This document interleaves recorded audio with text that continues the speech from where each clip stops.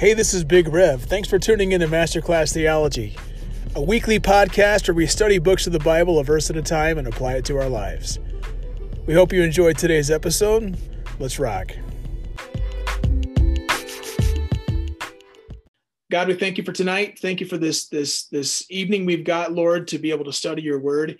We thank you for the book of Hosea and the unique challenge it poses, and especially how it not only challenges the readers, the original readers of this text, Lord, but it still challenges us today. And I know I personally was challenged as I prepared the study, and we're just so thankful, God, that you use your word and that your word is active. As we read your word, Lord, your Holy Spirit teaches us and guides us into the truth and challenges us. And we're very thankful for that, Lord. And we just pray all this in Jesus' name. Amen. Okay. Well, hello, everybody listening here in person on this Zoom call and also in podcast land. Welcome, I'm Big Rev. And we see here, I kind of put last week on the top of the page here. I know some of you in podcast land, you can't see the page, but we've got I kind of broke down how the book of Hosea plays out. And the first 3 chapters is basically God saying his people are unfaithful. And the next couple of chapters are God's people don't know him. And it's almost like God's leveling down indictments. And so, and so here we're starting a new section. God's people are not devoted to him. This is not something you want God to say. And the idea here would be that normally these people would say, yeah, I'm doing God's things and I'm one of God's people. And I'm here being faithful to God and doing my God thing. And God's saying, no, that is not indeed the case. And so, so that just starts this new section of Hosea. And let's just open up here. So we have chapter 6, verse 7 to chapter 7, verse 16. I started here with to give a little bit of context. I know the opening section here is verses 7 to 10, but I threw the famous verse 6 in there too. You remember this. We talked about this last week. Jesus dropped this verse on Pharisees twice in the Gospels. For I desire steadfast love and not sacrifice, the knowledge of God rather than burnt offerings. Okay, that's our lead in. Now verse 7. But like Adam, they transgressed the covenant. There they dealt faithlessly with me. Gilead is a city of evildoers, tracked with blood. As robbers lie in wait for a man, so the priests band together. They murder on the way to Shechem. They commit villainy. In the house of Israel, I have seen a horrible thing. Ephraim's whoredom is there. Israel is defiled. Now this kind of is odd. We're thinking, oh God, you're talking about Adam. Oh yeah, Adam who transgressed the covenant. Okay, God, I guess, had a covenant with Adam to a degree. You can eat of all these other trees, but not that one. And if you do, there's going to be a consequence. There's an understanding, but no, it's a place. And so commentators, there's a fascinating theory that Adam was actually a city. Now, they're not talking about the person Adam, but Adam kind of is linked to the word for ground. And so here there's a place where they dealt faithlessly with God at this place, and that God is actually talking to what was happening around that area. And there's something that had happened that the people reading this would go, oh yeah, we know what he's talking about. We don't. We're reading this and scratching our head and saying, what in the world? What can we take from this? Well, it had gotten that bad. We can look at this and pull out from this a couple quick things. The first one is the priests are overtly evil. Look what he says here. The priests band together as robbers lie in wait for a man. They murder on their way to Shechem. They commit villainy. Now, this is prophecy, and prophecy is like the twin sister of poetry. So it's possible that God wasn't saying that there's a band of priests that are out trying to kill people vigilante style. That's at least possible, because he uses like a simile or like a metaphor, as robbers lie in wait. So he's using something poetically here. But we can take this for granted. Or excuse me, we take this at face value and realize these guys were bad. They may not have been a roving band of marauding, villainous people, but they were so bad that God compared them to that. The priests, who have the unique responsibility to represent the people before God. They're doing something so overtly evil that God calls them out. And that God links them in the same sentence with that. That's horrible. And the second thing here, yeah, definitely the corruption of the spiritual leaders. You bet. It had gotten that bad. Defiled worship. Check this. Verse 10, in the house of Israel, I have seen a horrible thing. And if God's going to call something horrible, you probably ought to pay attention. Horrible. Ephraim's whoredom. That's the northern kingdom, Ephraim, poetically, is there. Israel is defiled. Wow. There was something about Gomer when she played the prostitute that defiled her. That's the image that God uses for his people who are instead playing the prostitute regarding their worship. They claim faithfulness, but then they do everything else but be faithful.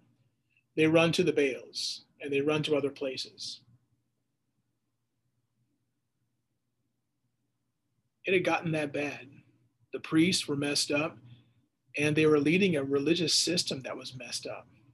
So beyond messed up. Make text it in. Corrupt spiritual leaders pander to the masses. They give in to what the people want instead of leading people towards God. Idolatry and pagan worship generally devolved into sexual immorality, thus Israel's whoredom. Yeah, I like that. The text here doesn't literally mean they were sexually immoral, but it sure gives that flavor, doesn't it? And especially with the Baal worship of the time, yeah, this is not good. And yeah, if they were running to Baal, Daniel said they were child sacrifice. Yeah, and you can argue maybe not so much Baal, but definitely other like Molech or Moloch. Either one of them would have a child sacrifice involved. Yeah, that's the spirit. I firmly believe that idolatrous spirit that still wants to sacrifice children is present today, and we see it with the abortion industry. God sees. God sees what goes on. Verse 10, in the house of Israel, I have seen. God sees. Just let that sink. Let that sink in. God sees. Ouch. God knows what's going on. You see, as a pastor, I'm reading these verses here, and they really kicked my butt today. Because this is probably what I would be if I was in Hosea's day. Or these priests would probably be like my colleagues. And God is calling them out. They are overtly evil. Now, if you're following a pastor out there in terms of a church, you're submitting to a pastoral team or an elder team, and they are overtly, like outwardly evil, get away from that. But each one of us has just a little bit of Pharisee in us, where we may not be overtly, outwardly evil. But what do we cherish on the inside? What are the things that we hold on to inside our hearts? What are the sins and the idolatrous things that we struggle with giving to God? Each one of us has a sacred cow that we hold on to. We got to be careful about that. Maybe that thing is some kind of comfort. Maybe it's some kind of sexual thing. Maybe it's some kind of pleasure, what I meant by that. Maybe it's like about security. Maybe it's a relationship. Maybe it's your career. Something about you is more about you and less about God. We have to watch out for that. And this kicked my butt as a pastor because he's going after the priests here. Like, oh man, if he's going after them, oh man, what would he say? What would he say to you and me if Hosea was reading this text to us? How would he contextualize it for our idolatry, for our wickedness, for our sin? God sees. What defiles our worship? Israel's worship was defiled. What defiles our worship? What muddies the water of our worship? Think about that. Yeah, if you're worshiping something, Sandy said, takes an idolatry. If you're worshiping an idol versus worshiping the one true God, okay, yeah. It's really tempting in worship to worship yourself. Because again, you go back to the things that you hold on to the most. Maybe there are arguments you have with God. Maybe there's things that you want in this life most of all, and you can't have them or you don't have them. And so you're harboring this bitter spirit. I don't know. Maybe you go to worship God and your worship is more about you than it's about God. And that certainly is a possibility. I don't know. What defiles that worship? Worshiping outwardly, but inside of your heart, you're harboring all this ick.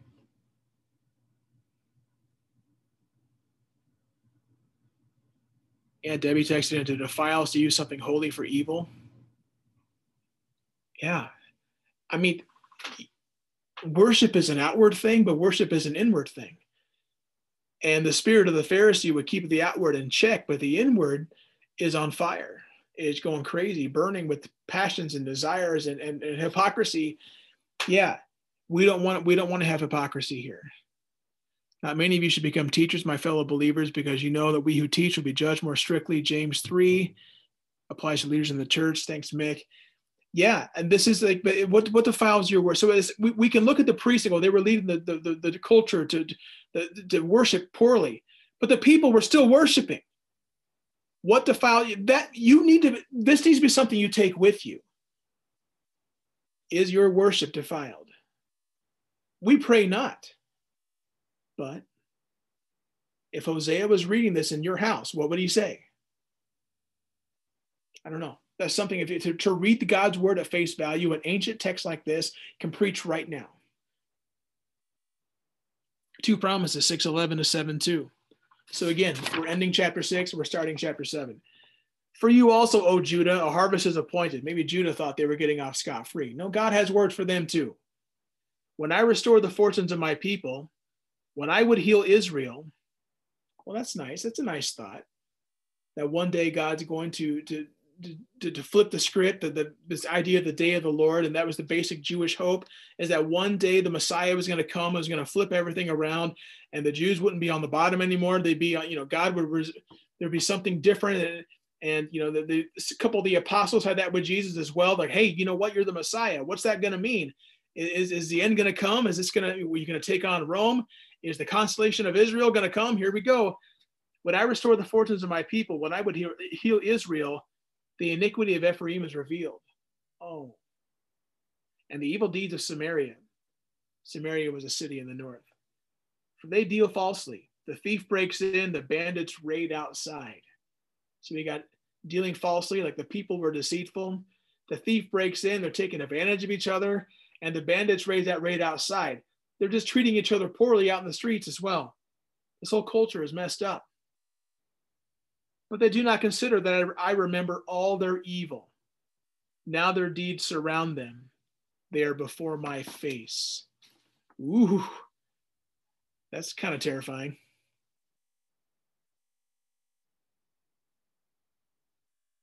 Make text it in. Let's remember that Jesus stressed this on the Sermon on the Mount. It's not just a matter of external observances, but God looks at the heart. Before God, lust is on equal footing with adultery, hatred, and murder. Sandy texting, we defile worship when we take God's intended purpose for something and twist it to meet our needs. Ooh. We defile worship when we take God's intended purpose for something and twist it to meet our, oh, she repeated it. Oops, okay, there we go. So yeah, I read your text, people. 2 promises, well, evil will be exposed. For those who are victims, you want that evil to be exposed. For those who are tired of being taken advantage of, you want that evil to be exposed. But for those who are like cockroaches, enjoying the darkness, that light comes in and exposes, and it's terrifying.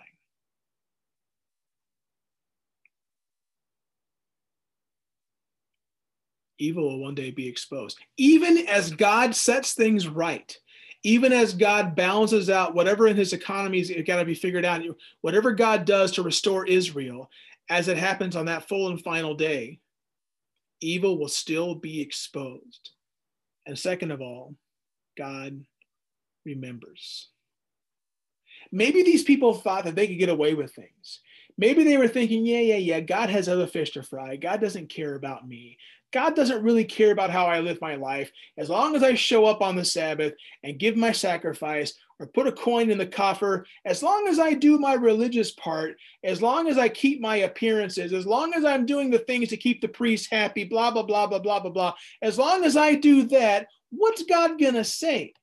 How much more of me is he supposed to expect? God, he's got other things going on. He's not going to know what's going on with me. God doesn't see me. I mean, come on. There's no way God's going to get, he might care for the priests. I'll pay attention when he's going after those bozos, but me? Come on. Yeah. This is a God mic drop moment. This stuff that you're doing is going to come before God's face, he says. Evil will be exposed and God remembers. See, the God of justice, for God to be the God of justice, God has to see the evil, God has to hate the evil, and God has to punish it. He has to see the sin, he has to hate the sin, and he has to punish that sin. That's God's justice right there. Well, God doesn't see me. Wrong. What a callous society that society must have been. For God to have to remind them that he sees them. They're not going to get away with their nonsense. God sees them. Make text of this is so cool seeing this is in the Old Testament because it demonstrates that God never changed. The problem in Hosea's time and Jesus' time was faulty spiritual leaders. Yeah, and faulty spiritual leaders, but that excuse only goes so far. Because God doesn't just go after the spiritual leaders. God goes after the people, the rank and file. God's going after them too, saying, hey, what are you doing? Breaking in, marauding in the streets. What are you doing? And say, you can have a bad leader, but if you're still following that bad leader, that's going to go on you.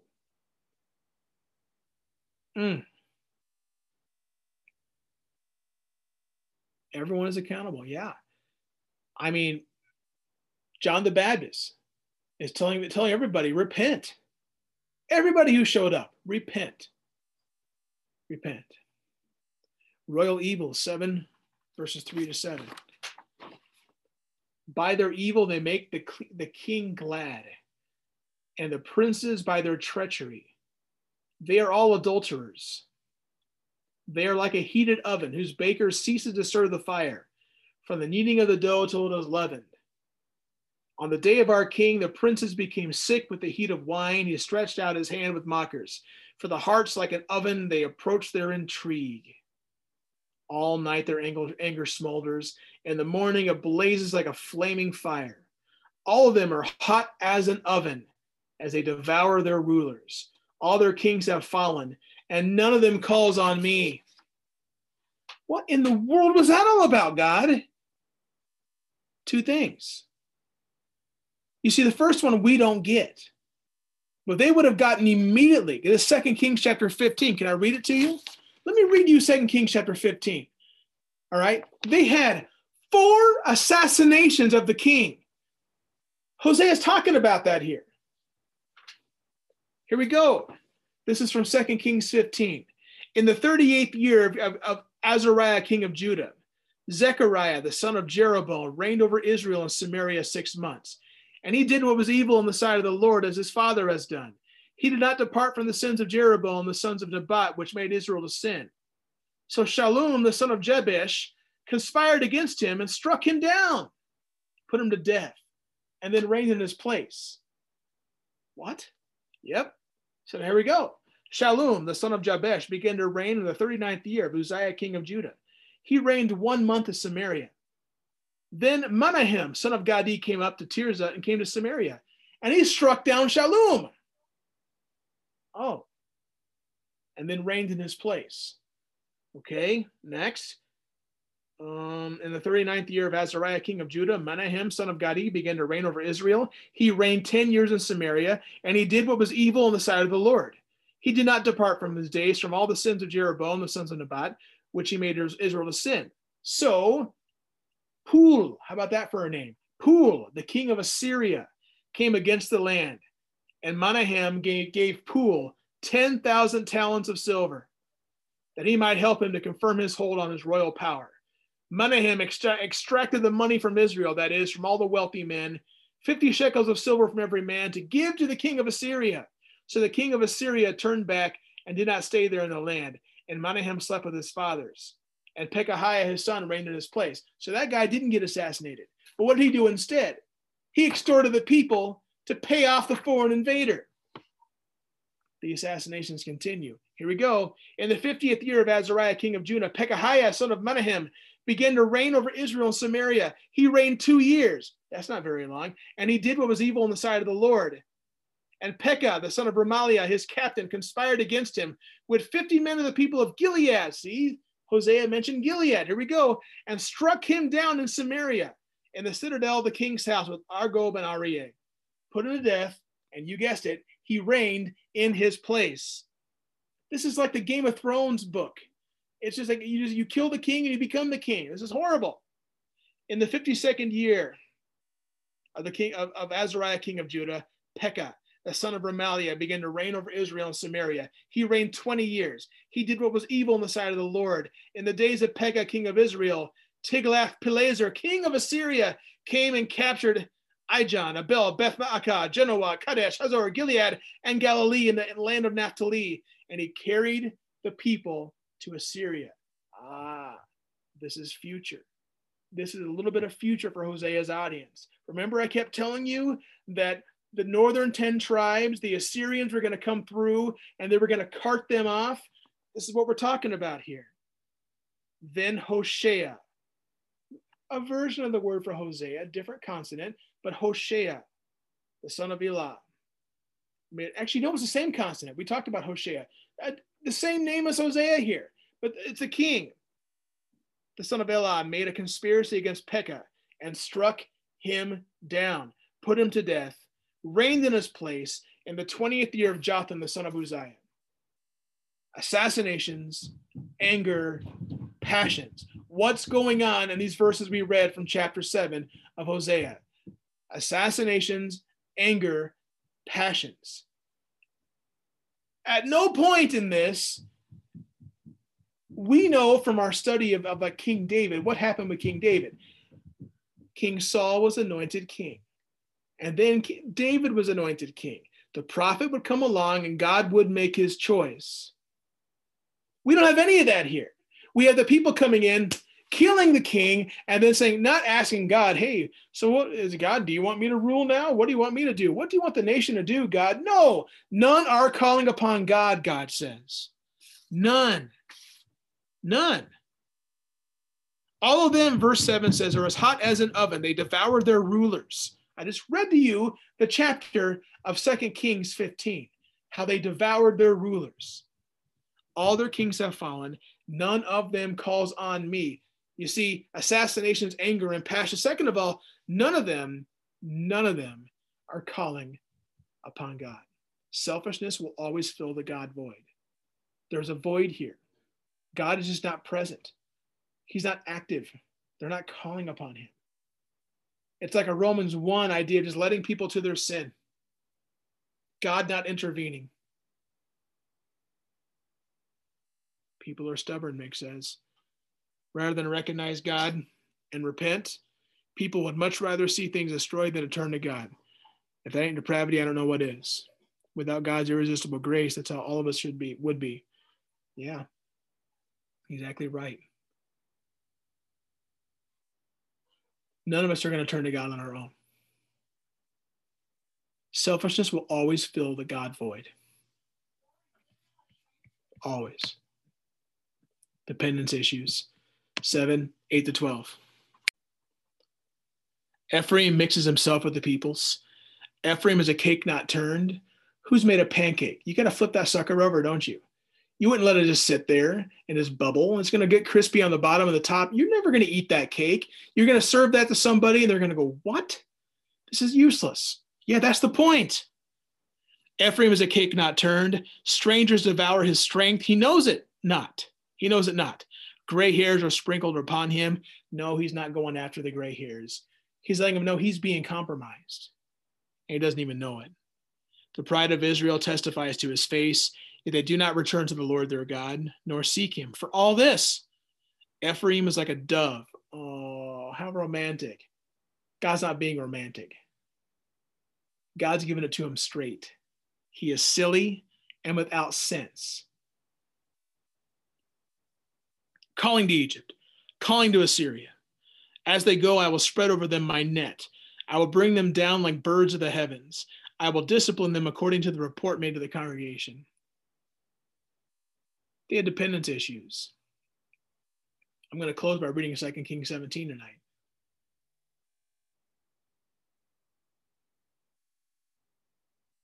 Many texting. I don't know if it's people rather see sin and destruction. I think people are more self-absorbed, have a me first, me syndrome. So God is so far away, it's easy to be selfish. Yeah, that God void. And these people back then, they thought they could just get away with anything, and then their nation was in their hands. And so here we have in this latter part here, this is in the midst of the Syro-Ephraimite war, where we had the northern tribes were going to go against Judah, and so they involved other foreign powers to help out. They made alliances. We're going to be talking about that here in just a moment. But the north allied with Assyria, and then allied with Egypt, and he's calling him like a ninny, like a dove, like you're just going this way and that way. You don't know, you really don't know what you're doing there. Creeping compromises render them useless. There's something about their culture. They were taking upon themselves compromises. You know, our culture likes to say the compassionate Christian. You can be compassionate Christian, but if you're compassionate Christian, you need to compromise your convictions. Otherwise, you're not really that compassionate. And I disagree with that wholeheartedly, of course. They had creeping compromises that rendered them useless. What kind of compromises would they have? It's the same kind of compromises that the good king, Solomon had to have, didn't he? He kept bringing in new wives. And some of those marriages were geopolitical entities. Oh yeah, let's ally with this person. Well, they have a daughter, don't they? Well, bring her on over. She's marriageable age, sure. All right, let's add her to the list. And now we have an alliance. Okay. But with that daughter, with that new wife, with that new concubine came her gods. Compromise. Compromise. Compromising, creeping in. A slippery slope that gets just a little bit more slippery after every day. Eventually, those compromises are going to render it useless. Refusing to repent is going to lead to judgment. I can't, baby. Sorry. She just handed me a cup to open and I can't do it.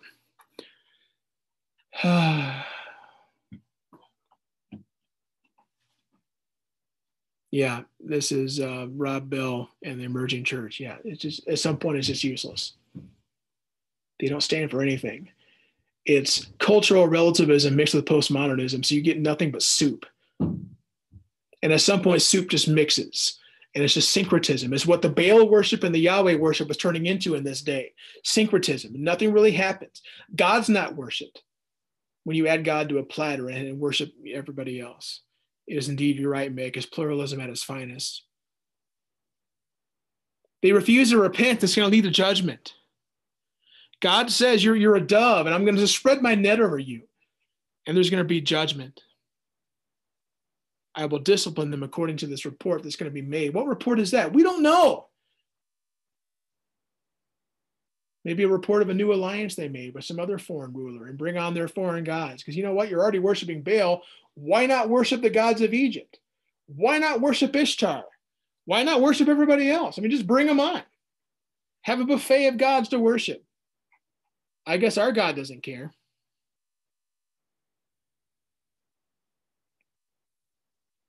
It's just a wrong kind of compromise. There's a really good kind of compromise. When you're with arguing with somebody and when you're having an issue in your marriage and a relationship, compromise is a really good thing. But when your culture is expecting you to compromise your convictions, compromise is a very bad thing. Because guess what? Culture's not going to compromise. Culture holds the line. They circle the wagons and they do what they want. But they expect you, Christian, to compromise. They expect you to move the goalposts. They expect you to change. There's a wrong kind of compromise. The Great Lament, 7:13 to 16.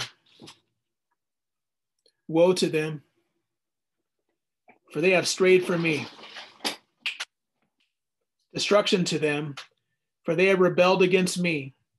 I would redeem them, but they speak lies against me. You got to understand, this is God throwing some anthropomorphisms in there.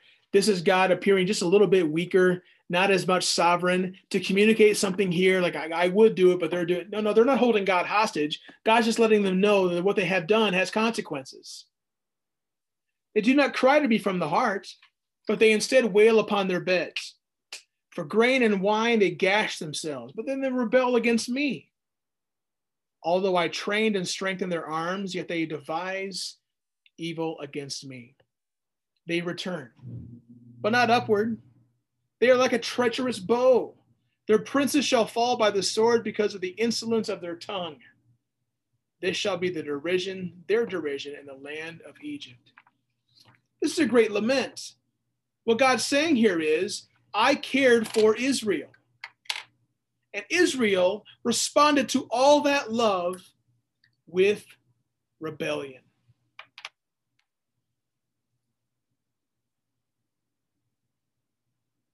Ooh, nice point, Sandy. I long to redeem them, but they speak to me falsely. God longs to redeem us. We turn to idols. We are denying his lordship over our lives. We do what we do because we want what we want. Yeah. I mean, from our perspective, yes.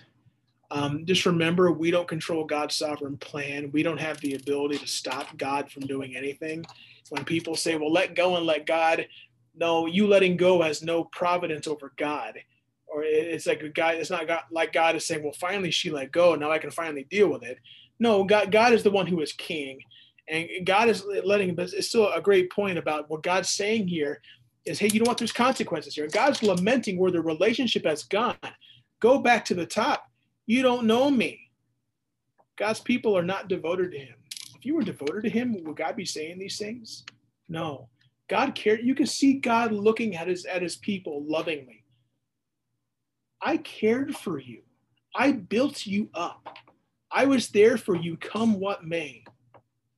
And you're responding to that with rebellion? You're going to rebel against me? I mean, seriously? Let me just close by reading portions of 2 Kings 17, because you see where Hosea is getting this. You see what God, you can see God's heart. You can see God's heart here.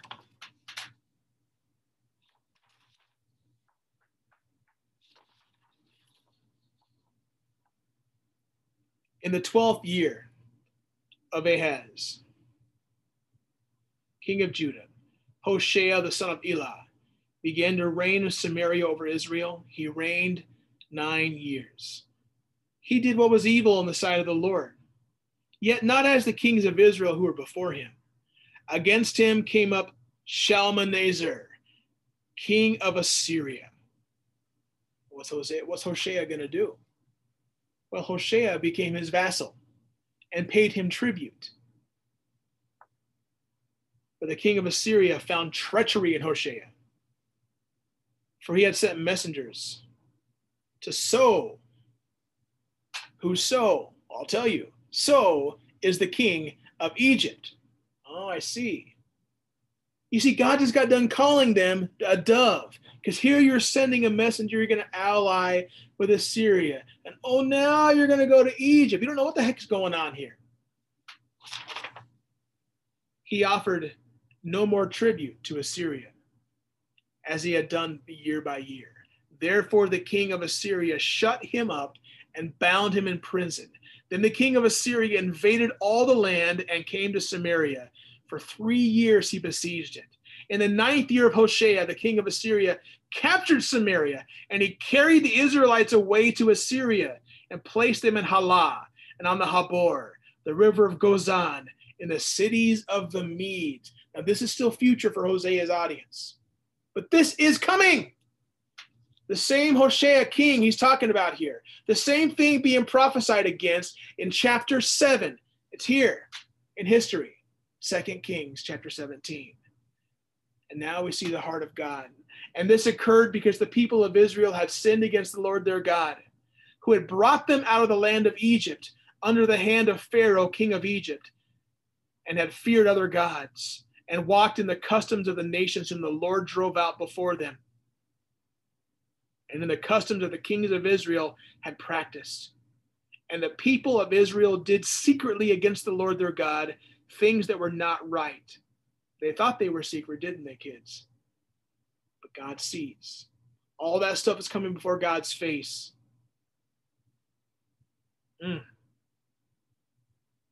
They built for themselves high places in all the towns, from watchtower to fortified city. They set up for themselves pillars and asherim on every high hill, under every green tree. And there they made offerings on all the high places, as the nations did, whom the Lord carried away before them. And they did wicked things, provoking the Lord to anger. And they served idols, of which the Lord had said to them, "You shall not do this." Yet the Lord warned Israel and Judah by every prophet and every seer, including Hosea, saying, "Turn from your evil ways and keep my commandments and my statutes in accordance with all the law that I commanded your fathers and that I sent to you by my servants and prophets." But they would not listen. They were stubborn, as their fathers had been, who did not believe in the Lord their God. They despised his statutes and his covenant that he made with their fathers and the warnings that he gave them. They went after false idols and became false. They followed the nations that were around them, concerning whom the Lord had commanded them they should not do like them. And they abandoned all the commandments of the Lord their God. They made for themselves metal images of 2 calves. They made an Asherah and worshipped all the host of heaven and served Baal. And they burned their sons and daughters as offerings and used divination and omens and sold themselves to do evil in the eyes of the Lord, provoking him to anger. Therefore, the Lord was very angry with Israel and removed them out of his sight. Crispy critters. None of them was left, but just the tribe of Judah only.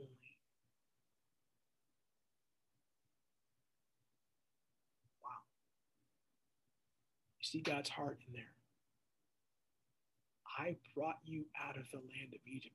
You could argue that that was like a marriage ceremony. That was like, there it is right there. God just wooed Israel, brought them out of slavery, and then said, "Now you're mine, I am your husband." And here is now our covenant, our marriage covenant called the law, the 10 Commandments, boom. And our wilderness wanderings were like the early days of our marriage. All that God did for Israel. 2 Kings 17 pulled no punches.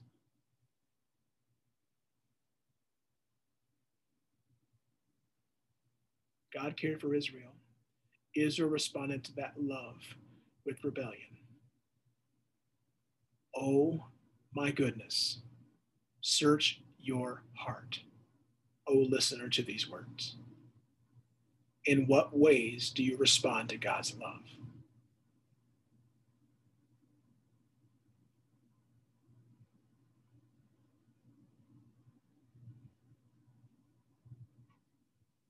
This has been Big Rev from Hosea chapter 6 and 7.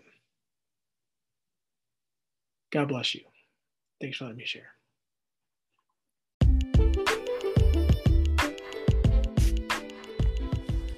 This has been Masterclass Theology. I pray you've been challenged and encouraged during today's episode, and I hope you'll continue to join us as we journey through the Bible. God bless.